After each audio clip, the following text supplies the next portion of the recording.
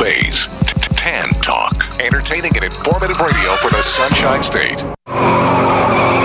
You may be owed some money. After 911 and 411, call 541. That's 727-541-1741. Call Gulfstream Motorsports for a diminished value report. Due to my 28 years experience in the auto salvage business, I'm very good with wrecks. So if your car's been involved in a wreck, call me for a diminished value report. Call 727-541-1741. You may be owed some money for the lost value of your repaired vehicle. And visit us at GulfstreamMotorsports.com. Looking for car shows? Then look no further than FLACarshows.com. On your computer or on your mobile device, FLACarshows.com is a comprehensive list of automotive events, plus videos and news articles. Whether you're looking for car shows, cruise-ins, meetups, automotive festivals, cars and coffees, or anything else relating to an internal combustion engine, then this is a site for you. Check it out online or on your phone at FLACarshows.com. Look out there. Out there is the perfect lap. You see it? I think so. Most people can't. Carroll Shelby? Maybe. Lee Iacocca, Ford Motor. Suppose Henry Ford II wanted to build the greatest race car the world's ever seen to win the 24 Hours of Le Mans. What's it take? Well, it takes something money can't buy. Money can buy speed. What then about speed? You need a pure racer behind the wheel of your car. That's Ken Miles. I don't trust him an inch. We heard he's difficult. No, Ken's a puppy dog.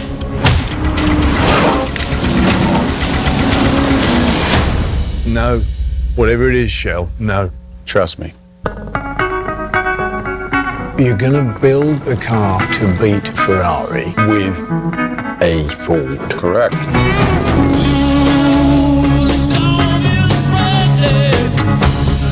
And how long did you tell them that you needed? 200-300 years? 90 days.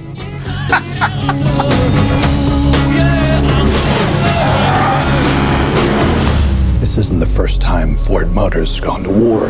We know how to do more than push paper. Go ahead, Carol. Go to war. Thank you, sir.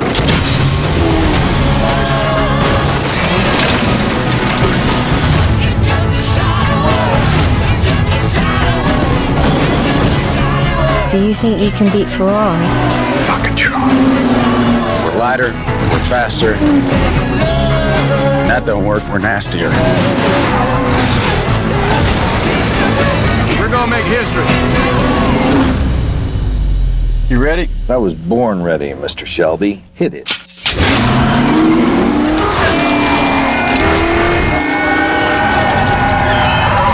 I'm trying to think, but nothing happens. Oh, thank you, sir.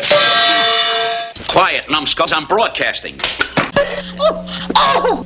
Oh, just for that, no toys. Oh. Hi there. This is Ohio George Montgomery, the Gasser King. You're listening to Nostalgic Radio and Cars.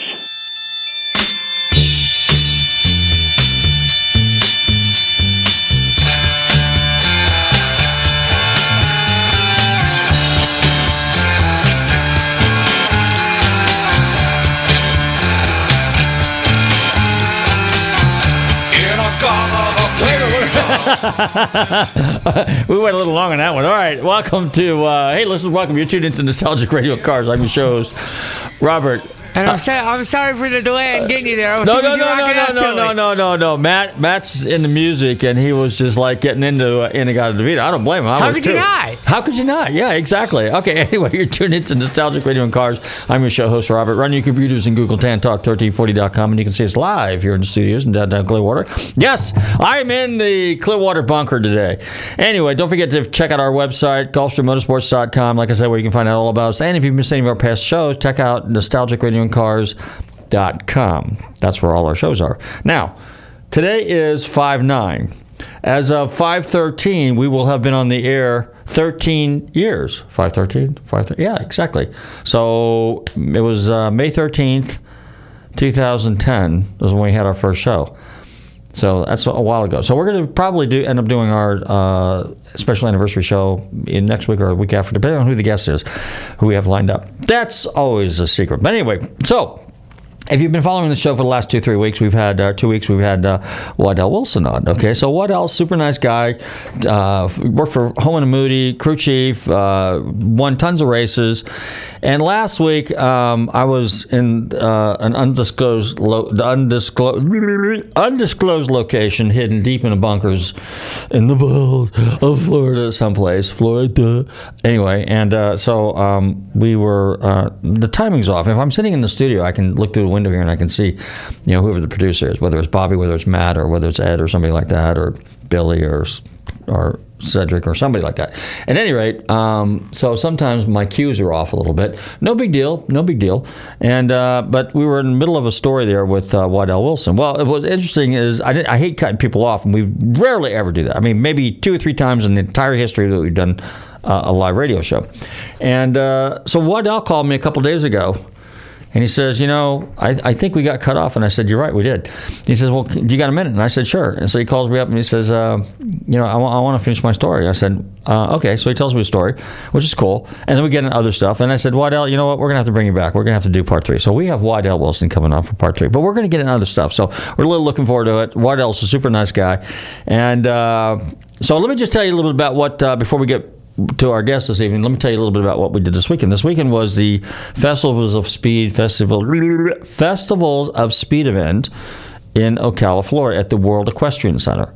And that was Friday night was load-in time, basically, and then we had an evening cocktail party, which was really kind of cool.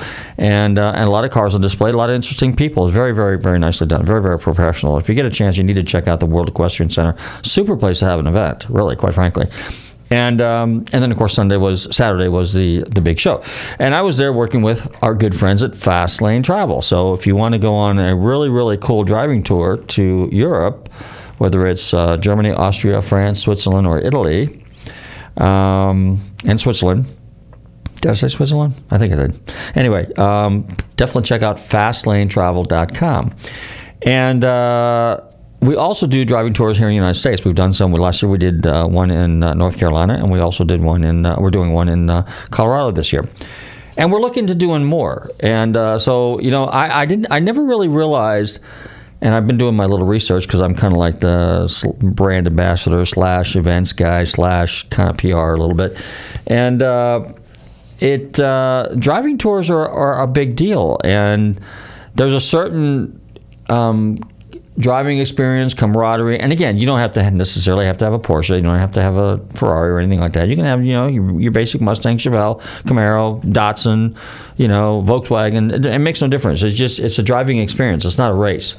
And I'll tell you what, some of the best driving, I mean, outside of being out west in California, which we've got some amazing stuff out there, I will say that the North Carolina region has got some beautiful roads. Now, that's not to say, like a few weeks ago, I was up in Pennsylvania and I was diddy-bopping around there when I went to Carlisle for the All Porsche swap meet up there. And I was driving through some of those country roads. So, when you get outside of the city, there are some beautiful roads. But I will say that North Carolina's got some pretty hairy stuff, some pretty tricky stuff. And, of course, everybody's familiar with the Tail of the Dragon, which is 11 miles. I think it's 11 miles one way and then back, so it's like 22 miles or maybe whatever, something like that. But anyway, so I ran the Tail of the Dragon a couple of years ago. And unfortunately, it's like, cluttered with motorcycle guys and sightseers and tourists, so you really can't haul butt, not to mention Johnny Law's out there looking for you. And but it's, I remember when I was up there last year, I pulled over in the middle of the forest someplace, and there was just complete tranquility. It was beautiful. The scenery was gorgeous. I was up high overlooking a peak and everything like that. And it was just, so for about 7 or 8 minutes, I just sat there on the fender of my car, just enjoying total 100% peace and quiet and just in harmony with nature. It was really, really beautiful. It was very surreal. And so that was kind of cool. And then, but the roads leading up to it, and you probably heard me talking about this event that I went to. I went with our friends over there at Grassroots Motorsports too, and I also did Fast Lane Travel as well. But Grassroots Motorsports, I was loose. Okay, I wasn't working for anybody. I was just kind of like up there, kind of hanging out with the guys. And also a couple of us Porsche guys got kind of really, really crazy. We had a couple of guys that had some really, really fast cars, some talented drivers, and just about everybody in that group actually had a racing license, including myself. So it wasn't you were with seasoned drivers. But the stuff that we were doing was absolutely insane. I mean, we were coming around some of these turns, and I mean, I was trying to keep an eye on the guy's either right rear or left rear quarter, because just in case he hit the brakes or brake lights came on real quick, I knew I had maybe a second or two to react and get out of the way and avoid a collision of some kind, because you don't know what's around the corner. And some of these turns, I mean, they're very, very tight. And the roads are very, very narrow, and you're lucky, you're running probably 40, 50 miles an hour, maybe 60 miles an hour on these really twisty roads, and that's pretty fast. It really is, especially if you got to react really, really, really quick. But like I said, there's no substitute for experience. But anyway, so these driving tours are a lot of fun. Now, you don't always have to get crazy and hairy like we did, but it's the experience. You go to, let's say, like you might go to a racetrack, you might go to a museum, you might, a car museum that is. This is all automotive related. Stay at some really cool restaurants, or stay at some really cool hotels and eat at some really cool restaurants. And it's just, it's this camaraderie. And what I've discovered over the years is that a lot of these guys go on these tours repetitively. I mean, they'll do one in California, they'll do one in Colorado, they'll do one in New England, Carolinas. So that's pretty popular. So I will keep you guys informed, because we're going to kind of expand our, because we do primarily Europe, primarily to the Porsche factory. But we're going to be looking into possibly doing stuff at the Coventry factory, where Jaguar's built, possibly Maranello, where Ferrari is, possibly San Agatha, which is where Lamborghinis are made. We might even just pop into Turin or Milan. I'm sure. I think it's Turin, maybe Milan, one of those little big cities in Italy, and watch them assemble a couple of Fiats. And go to Wolfsburg, where the Volkswagens are, Ingolstadt, where they make the Audis. I mean, there's all kinds of cool places over there. Köln is where the Ford manufacturing facility is in Germany. And Steyr-Puch in Austria. So, not to leave those guys out, too. So, there's a lot of really, really cool stuff out there. But there's a lot of really cool places here in the United States. I mean, you got a couple of factories. You got the Volkswagen factory in Knoxville, Tennessee. You got Spartanburg, which is BMW. You got, I think, Alabama is where Mercedes is. Of course, the Corvette place, which I think's in St. Louis, maybe? I'm not sure. Something like that comes up there. Hey, let me ask you a question. Since you're on the back, Matt, since on the back of your shirt, sure, you've got a bunch of guitars on there. Are you into guitars? Kind of. So the T-shirt I'm wearing is a rock and roll. It's from the Rock and Roll Hall of Fame. I went in 2012. It's a Rock and Roll Hall of Fame shirt. Rock and roll. Okay. So are you into instruments at all? Guitars at all? Kind of, yeah. Like what? I wouldn't be able to give you specifics, to be honest with you. I just like good music. Oh, so you're music, not so much the musical instruments exactly. themselves. Okay, that's why it was bobbing my head to Inagata DeVito when we started the show. Okay. So you're a music fanatic, but okay, all right. Absolutely. All right. So, but you don't play any musical instruments. I wish I could. I wish I could. It's really. Well, I'll tell you what. A friend of mine, Jim Terry's music is up there on Curly Road. I think that's what it is. Whatever that road is, it goes to Tampa and goes someplace to Dunedin or whatever it is. And he gives lessons to old guys. Okay, so a guitar is a relatively easy instrument, particularly if you play from the 7th fret forward down to the neck to the head. You can just play some basic open chords. It's pretty easy. It's not that hard. And piano. I used to play piano. Is actually not that difficult as well. Truth be told, I've said this to people a few times. There's 2 songs I've always wanted to learn how to play on guitar. What's up? God's Gonna Cut You Down by Johnny Cash. Okay. And probably my all-time favorite rock song, Johnny Be Good, Chuck Berry. That's the first song I ever wanted to learn how to play on guitar. Well, now, wait a minute. Since we have Waddell Wilson coming on here in a few minutes, I picked, what did I pick there? Charlie Daniels. Charlie Daniels. Okay, I need to write. Well, what's that Johnny Cash song? God's Gonna what? It's a toss-up between Hurt or God's Gonna Cut You Down. God's Gonna Cut You Down. Really interesting. Yep. Okay. Well, we might have to play that. All right. Is that a good song? Absolutely. What kind is it like kind of rock and roll type or? No, it's more of a folk song, but it's weird.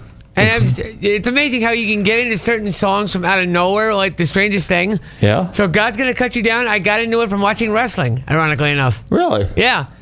So with professional wrestling, for those of you who don't know, wrestlers walk out to their own entrance music. Like everybody's got a different song they use. Right. And there was a guy I used to follow him back home in New York who wrestled on the independent scene who used to walk out to the song. That's how I got hooked on it. Oh, well, I'll tell you what. Since you brought that up, sure, we'll substitute that song tonight. We'll do that because it sounds like, well, Johnny Cash. Everybody knows he was country, and it might be very fitting. So on that note, I think what we should do. Let me see what's going on this weekend. Oh. Another Porsche thing up in a driving touring event up in just south of Waynesville, North Carolina.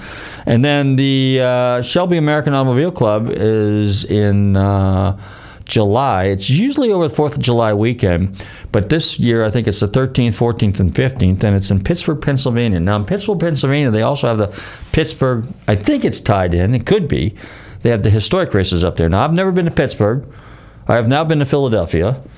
And which was by far a terrible airport. But other than that, Philadelphia was kind of cool. I agree with you on the airport. I've gone through the Philly airport a couple of times. I hate it. Absolutely hate it. The thing that drove me up a wall wasn't so much the airport. It was the fact that when I was coming back, there was no signs for rental car return. I have never, ever, ever, ever been anywhere on the planet, that's the United States and Europe, where I've never seen a sign that says rental car return, where you actually drive in circles. I almost missed my plane. Wow. For the second time. I already missed the first one. I had to catch the second one. Wow. So, but anyway, neither here nor there. Right. I'm not blaming anybody. See, I never blame anybody. See, I am in full control. The accountability is I missed the plane because I was hanging out at the car show, swap meet thing, so that was just my fault. And but anyway, and I missed it by a few minutes the first time, so I just said, all right, I'll deal with that. No big deal. But anyway, so when you make a boo-boo, you have to own up to your mistakes. So I did. But anyway, the fact that I couldn't find the whatchamacallit, and I had GPS, and since she had ran me around in circles once before, I didn't believe her this time. Yeah. I really did. She tells me to get off at the cargo ramp, and I'm going, there's no way there's rental cars over by cargo ramp. I think of Tampa. We don't have, it's on the other side. Anyway, so then, and then I go to the airport, and there's no signs there, which was the correct exit. And then I went past it, looking for another one, thinking, oh, maybe it's on the south side. Well, there was nothing there. So I get on the south side, pull off the side of the road. Now I'm getting real nervous because I got a few minutes left. And I go, okay, I reprogram it, put it in there. But as I was going past on the interstate, I actually passed the rental car place, and I thought, well, there it is. So I just said, screw it. I threw the GPS and all that crap in the front seat, and I just went on instinct. So the force was with me. There you go. You see, so when all else fails, rely on intuition and gut instincts. I see. If there's one thing I've learned from watching The Karate Kid, it's this. License never replaces eyes, ears, or brain. Trust that more than a GPS. Oh, okay. You're right. You're absolutely right. On that note, I'm going to let you fire up Johnny Cash. All right. And you can announce that song since you know the song. All right. So this was done in the late 80s. Johnny Cash, God's going to cut you down. You're tuned into Nostalgic Radio and Cars. Don't touch that dial. We'll be right back with Waddell Wilson.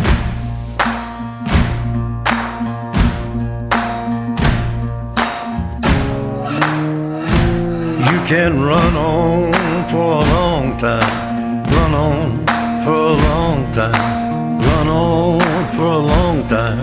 Sooner or later gotta cut you down, sooner or later gotta cut you down. Go tell that long-tongued liar, go and tell that midnight rider, tell the rambler, the gambler, the backbiter, tell him that God's gonna cut him down. Tell him that God's gonna cut him down. Well, my goodness gracious, let me tell you the news. My head's been wet with the midnight dew. I've been down on bended knee, talking to the man from Galilee. He spoke to me with a voice so sweet, I thought I heard the shuffle of angels' feet. He called my name and my heart stood still when he said, John, go do my will. Go tell that long-tongued liar, go and tell that midnight rider, tell the rambler, the gambler, the backbiter, tell him that God's gonna cut him down. Tell him that God's gonna cut him down. You can run on for a long time, run on for a long time, run on for a long time. Sooner or later gotta cut you down, sooner or later gotta cut you down.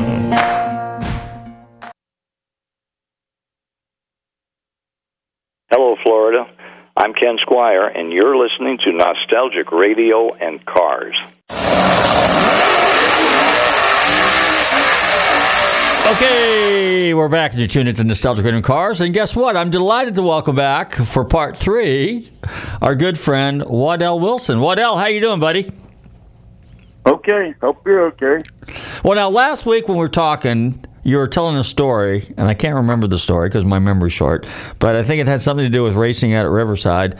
And so what I want you to do is just pick up where we left off or tell that story again, and then we'll go into some other stories, and then I got a whole list of questions for you. How about that? Okay, that'll work. Well, I was telling about being in Riverside. That was in 75. And Beanie come in, someone had gave him a set of pistons. And I looked at them and I said, those are drag race pistons. Yeah, but the guy says they work. So, okay, I built the engine. He didn't have money to build the second new engine. Now, this is Benny Parsons. This is Benny Parsons, right? Correct? That's Benny Parsons with LG DeWitt. Okay. So anyway, I go to the old park, and, the year before we had downsized, and it lost a lot of engines because we were trying to race street engines. But anyway, I got enough to put one together. We go to Daytona. Benny said, let's leave the new one in and run a couple of laps. And we'll take it out and save it 500. 2 laps and blow it up. Now, all we have is this old slave engine that I just stuck out together out of old used parts, and I wasn't thinking it would even make a lap. So anyway, we qualified, run the 125, fell out, and we started 32nd or somewhere back in the pack.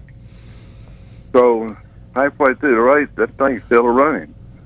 And then later on, we ended up in second place, and David Pearson leading the race with the Wood Brothers car, and he run in on a slow car and got the fun out of something. So now we're leading the race.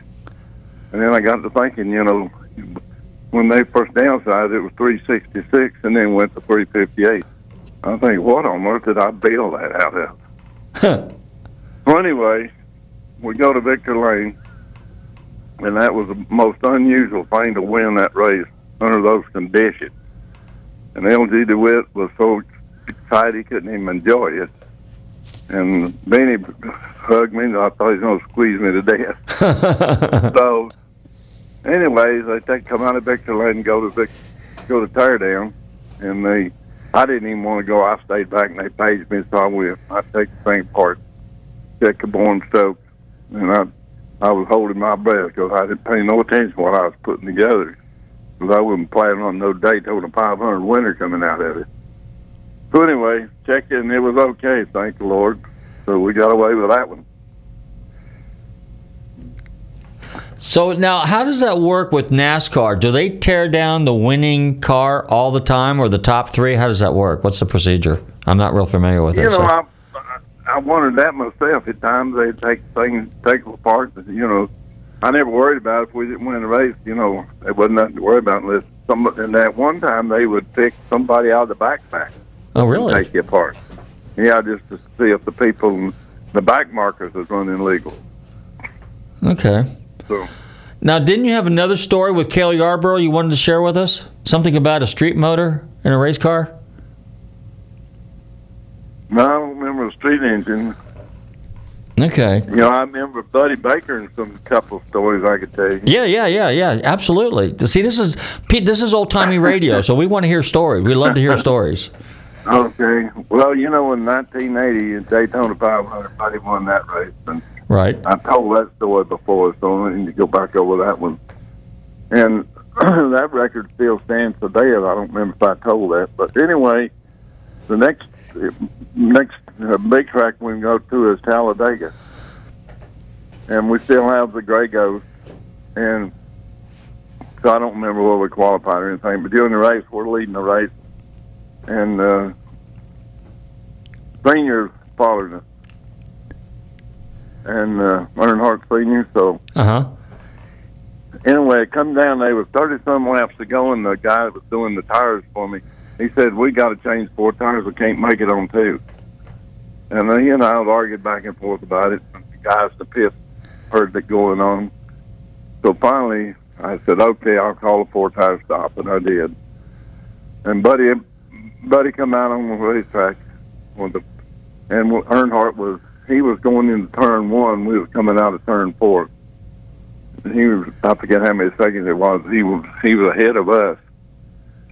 And they wasn't but 20-some laps to go. And anyway, he gets closer and the crowd gets into it. And I don't know if they're pulling for us or more than Earnhardt, but they're wanting to race, I think. So anyway, 2 laps to go, he running down and passed him in the dog leg. And, I thought sure enough that Earnhardt was going to wreck him. But anyway, he ended up winning the race. So we go through Victor Lane and come back in the garage. And Ray Hill was over the garage area at the time, or over the cars. And he said, pull this thing up here by Earnhardt's car. He said, I'm going to find out where that weight jacker is. There ain't no car supposed to run him down like you guys did. I said, well, what do you mean weight jacker? He said, you're lowering this race car. I don't know where that come from. We know we was not doing anything like that. And the funny thing about it, I said, wait a minute. I got to look at Earnhardt's car and our car. I said, these cars are identical, right? They're Oldsmobiles. Yep. Okay. I said, well, look at his right front fender. His ain't Hill, the right front fender where the tire road came up and burnt the paint off of it. I said, ours hadn't even scarched it. I said, now who's lowering the car? He looked at both of them and just turned around and walked off and never said a word about that. The other Buddy Baker story, the ones that I did, still hard to imagine, but Martinsville was a racetrack you'd go to and figure nobody got a chance against Richard Petty. He owned Martinsville there for years, back in the 70s and 80s, and even back in the 60s. So anyway, we got Buddy going up there, and I'm thinking, how are we going to get decent run out? Because he don't finesse the car. He's either wide open on or off the gas. So I got to thinking about it, and I said, well, he don't wear out the brakes. A lot of them drivers just lay their foot on the left, on the brake, and ride it at times. So I knew he never even picked his left foot up. He just took his right one and put it on the brake. So anyway, I said, well, I'm going to build something different. Because everybody's always building torque engines to get off the corner and down the straightaway. And so I said, well, I'm going to get one altogether different. So I built this engine, had the top end, and it was a Daytona Talladega engine. I gave it to them boys to put in the car, and they looked at me and said, you going crazy? We're not going to we're going to Martinsville, not Daytona, Talladega. I said, just put it in the car. So anyway, we get to Martinsville, and in the latter part of the race, there was a caution. We come in and pitted, and we got Buddy back out in front of Richard.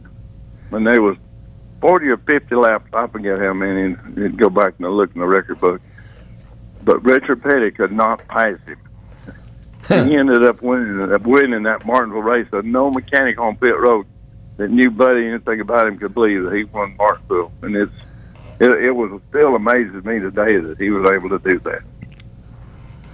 Well, that's basically because you built the motor to run like a super speedway, because you knew how his driving habits. So, which brings a question to you as the crew chief and the engine builder, collectively there. So how important is it for you to know your driver's habits when you're setting up a car, again, engine-wise, suspension-wise, brakes, and all that kind of stuff? Well, it was funny working with all the different drivers that I was able to work with. And Lorenzo would always tell me how he wanted his engine. He said, I want off the corner to start finish line. That's where I want to run. Forget the rest of it. So, different drivers, in Kelly Yarborough say, if you don't want me to use it, don't give it to me. But, he was different.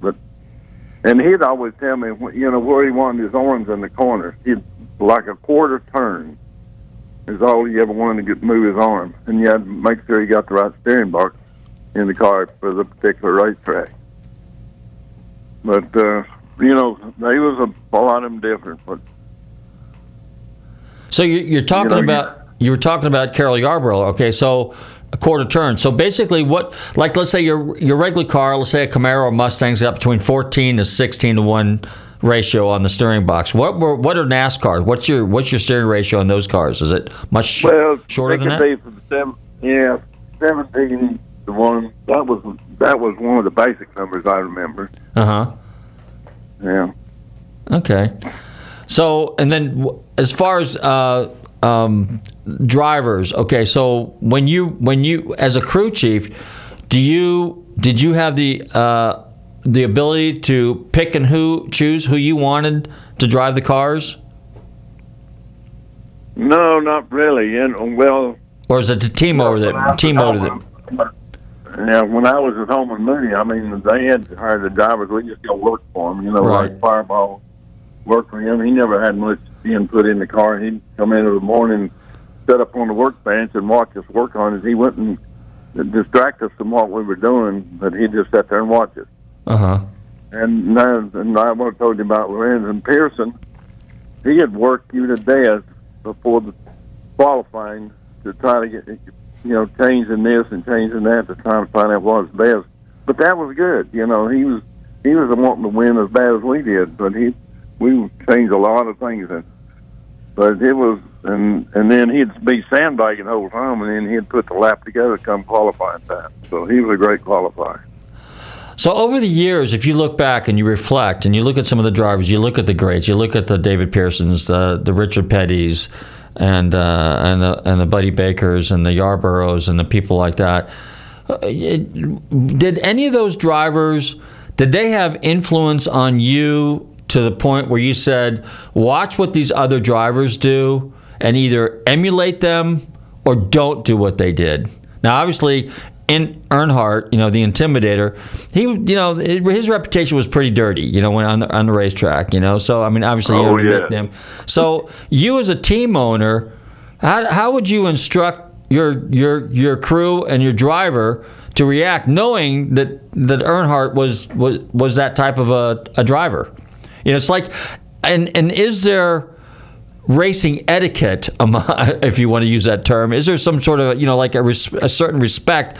Because when you look at some of these drivers, you go, well, this guy was kind of a respectful, mindful driver, where these other guys were just, all out reckless. And I'm not using it as an example because in road racing, for example, when I interviewed Dan Gurney and Bob Bondurant, they were very smooth, very consistent drivers and very cognizant of their equipment.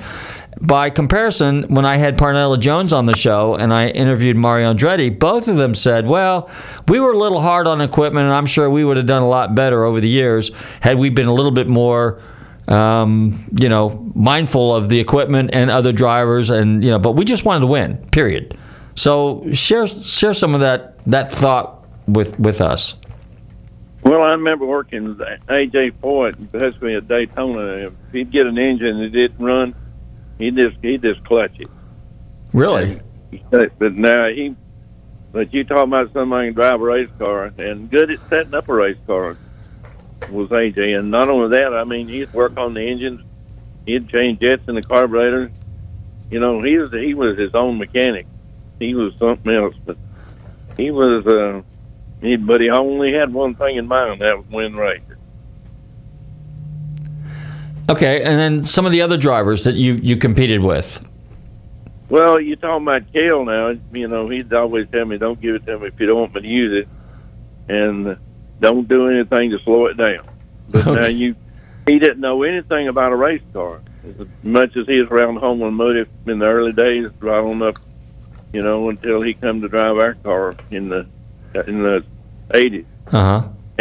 But you have to watch him in the corner of what he was doing and go with the tire temperatures to see if it's push or loose, and then figure it out from there. But you get to know him. I mean, you could watch him, and he was going to drive every lap as hard as he could, so you could watch him in the corners and figure out what to do to the race car.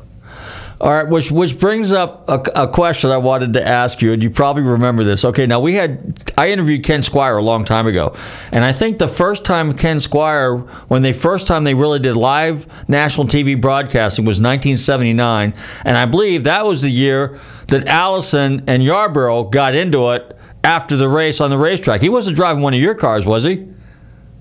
No, that was coming down for the last lap, coming down for the win. Yeah. And they was on the back stretch, and Cale wanted to do that slingshot, by on that last lap, because when he was driving our car, that's how he won Daytona and Talladega. He'd wait till the last lap and then slingshot by, and that's what he was going to do with Donnie. But Donnie run him over to the wall over on the infield side. And then they wrecked the two cars, and then they get out and got a little fisticuffing going on. Well, that made... And I think Richard Petty fell into that one after that. Oh, really? I think he was going to end up winning. We was already out of the race. That was in '79. Okay. It was 80 when we come back and won. What were you? What car did you have in the race at the time, and who was the driver? It was Buddy Baker, and it was that Oldsmobile. Oh, okay. All right. So when you guys went from the 70s cars, the early 70s cars, and then now you're getting into, let's say, like the mid 70s cars before they went to the metric size cars, which was the late 80s or late 70s, 79, 80. What's your thoughts? What was your experiences with the cars? I mean, were because from our perspective, they look like the same car, but did they downsize the chassis as well as the car, or did basically it was the same chassis as the early cars, but they were just reskinned? No, whenever they downsized the cars and then changed the wheelbase and everything, you had to change the whole thing, and build new cars. Okay. The old big cars wouldn't work no more, and get rid of them. That's when we showed up at Daytona in 80. I'm trying to remember these dates, and I'm a little fuzzy about it. But when we first did it, but it was in 81, I think, is what we. Anyway, we'd been running Oldsmobiles, and we went and built an Oldsmobile, and we went to Daytona and tested with Bobby. Yeah, we didn't. And when he come around the racetrack, I said, that car will never run. And Harry Near, the owner, was standing there by me, and he said, I said, listen to it. It's working against itself. The air is just like a flag flapping in the wind. So anyway, sent a guy out to get what was legal cars for that year. He come back and had Pontiac Grand Prix and a Pontiac Torino. Anyway, they come back and looked at it, and then we didn't know what they was looking at. The Pontiac Le Mans. We go out there looking, it's a fastback. Dang. So I called the guys at the shop, and I said, build it. So anyway, we go through Talladega and test it, and they called Daytona and told them we was going faster than what I had on my watch, stopwatch. So we showed up at Daytona, and all the guys went out to France. Bill France brought him back in the garage area, and they said, well, how'd you come up with this car? And I said, well, it's on your list. It's a legal race car signed by Bill Gasaway. He looked at the sheet, and Bill Gasaway was standing there. He got on Bill all right there in front of us. But anyway, he cornered me then, Bill France, and said, well, couldn't you bring another car back? I said, that's all we got, Bill. And it was. Now, so, was this okay. Was this when they were coming out with the Aero Coupes? Would this be like 85, 86? Is that what you're talking about that time? 81. Oh, 81. Yeah. Okay. Anyway, I'm pretty sure my years are correct. But anyway, they didn't have no car in Florida to make a template off of. And we had to sit there for 2 days. And right the day before qualifying, we got a few mates on the racetrack. And then Bobby goes out there and sits on the pole, and he really irked them when he done that. But then, come down to the end, we led the race all day and misfigured the gas somehow, and I'm still, that one race that bothers me today. Just icks me alive that we run out of gas coming down the back stretch, fixing the pit. Ended up running second. Oh. Yeah, that was a killer of killers. So... Waddell, let me ask you a question. So when you were young and you were growing up, were you kind of a hot rodder? Did you get into cars back then when you were like 15, 16 years old? Let me tell you what happened in my hometown. Okay. I was downtown one day, and this policeman, highway patrolman. Set the stage. What town are we talking about? Whereabouts? What state? What town? Oh, we're talking about in the 50s. When I was a kid, I was still in high school. Okay, which city and which state? That's in Bakersfield, North Carolina. Okay. Up in the mountains, Mitchell County. Okay. Anyway, this highway patrolman said, "Come over here, boy, and get in the car." And so I get in the passenger side and sit down. He said, he pulled his envelope over his visor, and he said, "I'm going to tell you something. You've been reported more than anybody in the 3 counties, Avery, Mansfield, and Yancey."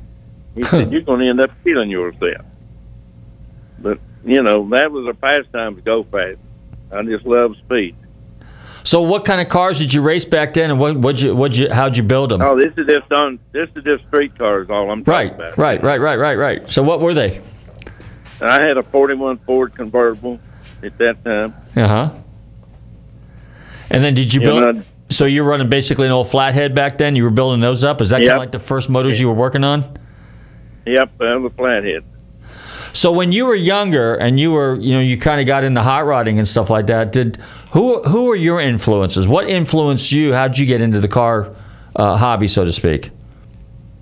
Well, I remember, anything.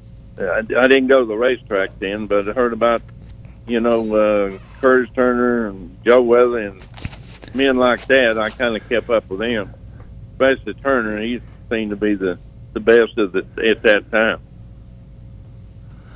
And then let's see, back in those days, I guess they obviously didn't have TV, so they have radio and they had newspapers and stuff like that. So basically, were you able to listen? Did they broadcast racing on radio back in those days? Yeah. They did? Yeah, I remember listening to them at times on Sunday afternoon. Okay. How about, and this is a question because I got this from a listener last week. They said, ask Waddell if he was ever involved with building any motors for any moonshine guys before he got into the business. That's a pretty good question. You like that one? Okay. So, I worked at this service station for a while, and this guy, he come by on a Friday afternoon, and he'd want me to check his car over, and he had to pull a moonshine then. And I worked on it and kept him tuned up.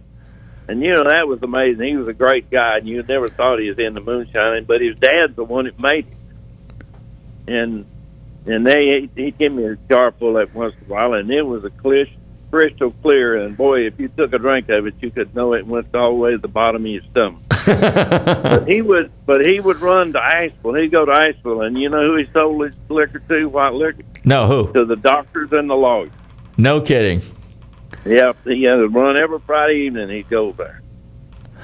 Who were some of the? So, if there were some legendary race car drivers from your area, so how far are you from Asheville? Oh, I guess in 60 mile. I'm not sure how far it was. Which direction? Are you towards Waynesville or are you the other way? Yeah, towards Waynesville. Okay. All right. So, and that's a real pretty area over there. So, okay. So, were there any legendary race car drivers that were moonshine drivers that eventually became race car drivers that from your area there? Not that I recall of. No, not that I remember. Okay. And then, how is it that you got into repairing diesels and stuff like that? Did you go? Is that basically you went to like a vocation school and learned diesel mechanics and everything like that, and then moved to South Florida? Is that how that worked? Well, I ended up, going to Nice-Lawton Diesel College, and then I ended up in Orlando, Florida, with some friends of mine, and then I was working this job and lost it, and I was looking for work, and I remember that this truck line, Central Truck Lines, had an opening in Miami, so that's how I ended up in Miami, down there working on diesel engines, and then left those and went to Cummins Diesel, and that's when I worked with Cummins Diesel when I left Miami. Okay, and then that's when you moved to Charlotte? Yeah. Okay. Did you ever work on any marine engines? Did you ever do anything for boats or anything like that, or motorcycles or anything other than automotive or heavy equipment? Well, I love boats. Love fast boats. Oh, you do? Lived on the boat. Oh, yeah. We had speed drives, inboard, outboard jet boats. Yeah, I love those. And motorcycles. David Pearson, I'll never forget. He came to me at Darlington. This is, I don't know how many years ago, but he come to me and he said, Waddell, I'm going to be at your house on Monday morning, and I'm going to bring in my motorcycle up there, and I want you to fix it. I said, why? What's wrong? He said, I got outrun. He said, I don't care what it takes. So he brought that up there and to the house and underload. And I worked on that. And I finally got to where I thought it was pretty good. And I remember that thing was so fast, you need the backrest on it or it's going to run out of money. What kind of motorcycle was it? It was a Harley, twin Harley. Oh, okay. So anyway, he come to pay me off, and that was the funny thing. He had $100 bill, and I got him in my hand, and I said, David, you can't take this with you, because I said, they smell like they've been in the backyard in a can or something. He said, no, that was the funniest thing he ever said. He said, I can't take it with me, but I'm going to take it as far as I can. That was one of the finest men I ever worked with. Do you have any other David Pearson stories? Actually, he was one of my favorite NASCAR drivers, mainly because he was a Ford Wood Brothers kind of guy, but I just thought he was, the Silver Fox. I just thought he was really, really good and underrated. But do you have any other David Pearson stories? Well, I'll tell you one thing. If you ever rode with him in a streetcar, you would be in for a treat of your life if your heart could stand it. He could do things with a car that's the most unreal thing that I've ever seen. And he was, I remember we was in Michigan one time. We worked together in 68, 69, 70, and won the championship out of Holman Moody in 68, 69. But we was headed back to, we was at the racetrack in Michigan, and headed north to Jackson, and there's one of the cars beside us, and I pulled up beside him, but I couldn't get by him. And all of a sudden, somebody hits me in the tail, and this Pearson, he pushes me on by. On the street? Bump drafting for sure. Oh, wow. Yeah, he was amazing to ride with him. If your heart could stand it, he could put on a show. Oh, but dang. So when you were a hot rod or when you were a kid, did you ever have any aspirations to be a race car driver? Oh, yeah, just couldn't afford to do it. When I was in Miami, I had my own old race car. One there at Hialeah, Palmetto, and Hollywood, and finally tore it up. That's when I said, well, I'm going back home, and I went back to North Carolina after that. So basically you had he won a race or two with a thing. Okay, so it was basically a round car that you raced back in the day? Oh, yeah. Okay. Yeah. What kind of engines were you running back then? Flatheads. Flatheads. Okay, so you're running old Fords. Okay, cool. If you had not been an engine builder and not gone into racing, what would have been something else that you would have pursued as a career? Well, that's a pretty good thing. I loved airplanes as a kid. I wanted to fly P-51s as I grew up. My father was in the military. He flew bombers of all things. But anyway, I just wanted to do that, and then I lost the hearing in my left ear, so that kind of knocked that out. Okay. So we got a few minutes left. So when Waddell Wilson is not doing NASCARs and all that other good, what other hobbies do you have while you're up there now? I love fishing. Fishing? Okay. Yeah, I love fishing. Play golf with my sons. Okay. That's about it. How about boats? You still play with boats a little bit? No, I finally gave up on all the boats. We lived there on Lake Norman, and the water was so rough and all, it's hard to even maneuver a boat around that place. Really? Well, anyway, Lake Norman's... And then this guy, the last boat I had, it had two 502s in it, and this guy begged me to buy it, and I sold it to him. Well, Lake Norman's pretty big. That's up there on the other side of Mooresville, so that's where a lot of the NASCAR guys hang out, and they got a lot of fast boats up on that lake, I hear. Oh, yeah. Yeah, Rick Hendricks did. I don't know about now. I had the fastest one up there. Okay, and we're talking big boats. We're talking like offshore boats, like fountains and cigarettes and stuff like that. Yeah, you're talking about 28, 30 footers. Yeah, absolutely, yeah. Well, Waddell, we are just about up against the clock again, but this time we have plenty of room to say goodbye and not rush you. And thank you very much for coming on the show and sharing some pretty cool stories with us. And, you know, people love to hear about personalities. They love to hear about yourself and your stories and your background and your hobbies and things like that. You know, personal interests and stuff. And obviously some of the people you worked with and obviously some racing stories. So, again, I want to thank you very much for coming on the show and being a guest. And hopefully next time I get up to North Carolina, maybe for the Moonshine Festival, but actually, every once in a while I go up to Asheville. I'll just have to rattle your cage and see if I can stop by and say hi. It'd be great. Love to have you. Hey, let me ask you a quick question. We got about 30 seconds or a minute left here.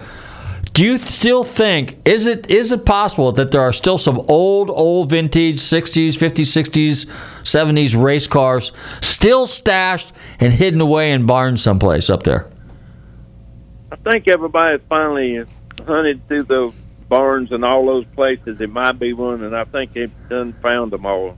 Did they? I don't hear no more coming up anymore. Okay.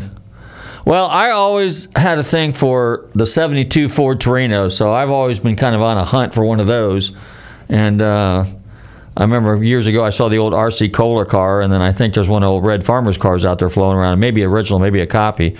But were you, well, darn, we're almost out of time again. But I wanted to ask you about the Boss 429 Torino that they raced at Daytona. Did you build a motor for that? I had the one engine I never liked, 429 Boston. You know, you had Cooper rings, you had O-rings, there's 64 O-rings. You better make sure everything was perfect in that engine. You'd have water leak. And that was one heavy engine.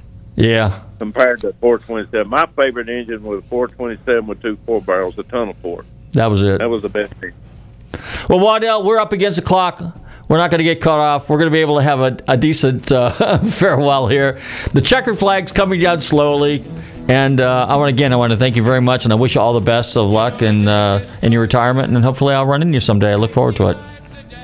So would I, and I thank you for having me on your show, and I appreciate it very much. It was an honor. Okay, well, thank you. You take care. I want to thank my very special guest, Waddell Wilson, legendary engine builder and NASCAR crew chief with some great stories. Waddell, you take care. Say hi to Mr. Poindexter for me. I'll say hi to him, too. In the meantime, I want to thank all my listeners for tuning into Nostalgic Radio and Cars. Don't forget to check us out here every Tuesday between 7 and 8 p.m. on the Tan Talk Radio Network. Don't forget to follow us on some of our social media. We'll post you some stuff about some of the shows, events, and stuff like that we do. And, if you want to tune in and listen to some of the most interesting interviews with some of the most fascinating and legendary people in motorsports and musicians. We got some musicians lined up next month, but a couple more NASCAR guys coming up. And then, of course, next week or the week after, we're going to do our 13-year anniversary show. Matt, thank you very much. Appreciate it. You did a good job again tonight. Thank you, sir. Happy to help. I'm really happy about that. Big shout out to Bobby. He's up there in Florida someplace. And he's on an island with a drink in his hand. Yeah. And of course, I don't know. That's pretty much it. So in the meantime, I want to see you guys out there at some of the car shows. Check out FLAcarshows.com where you can find out about all the stuff. In the meantime, everybody stay safe, drive carefully, and love your family. I found an island in your arms.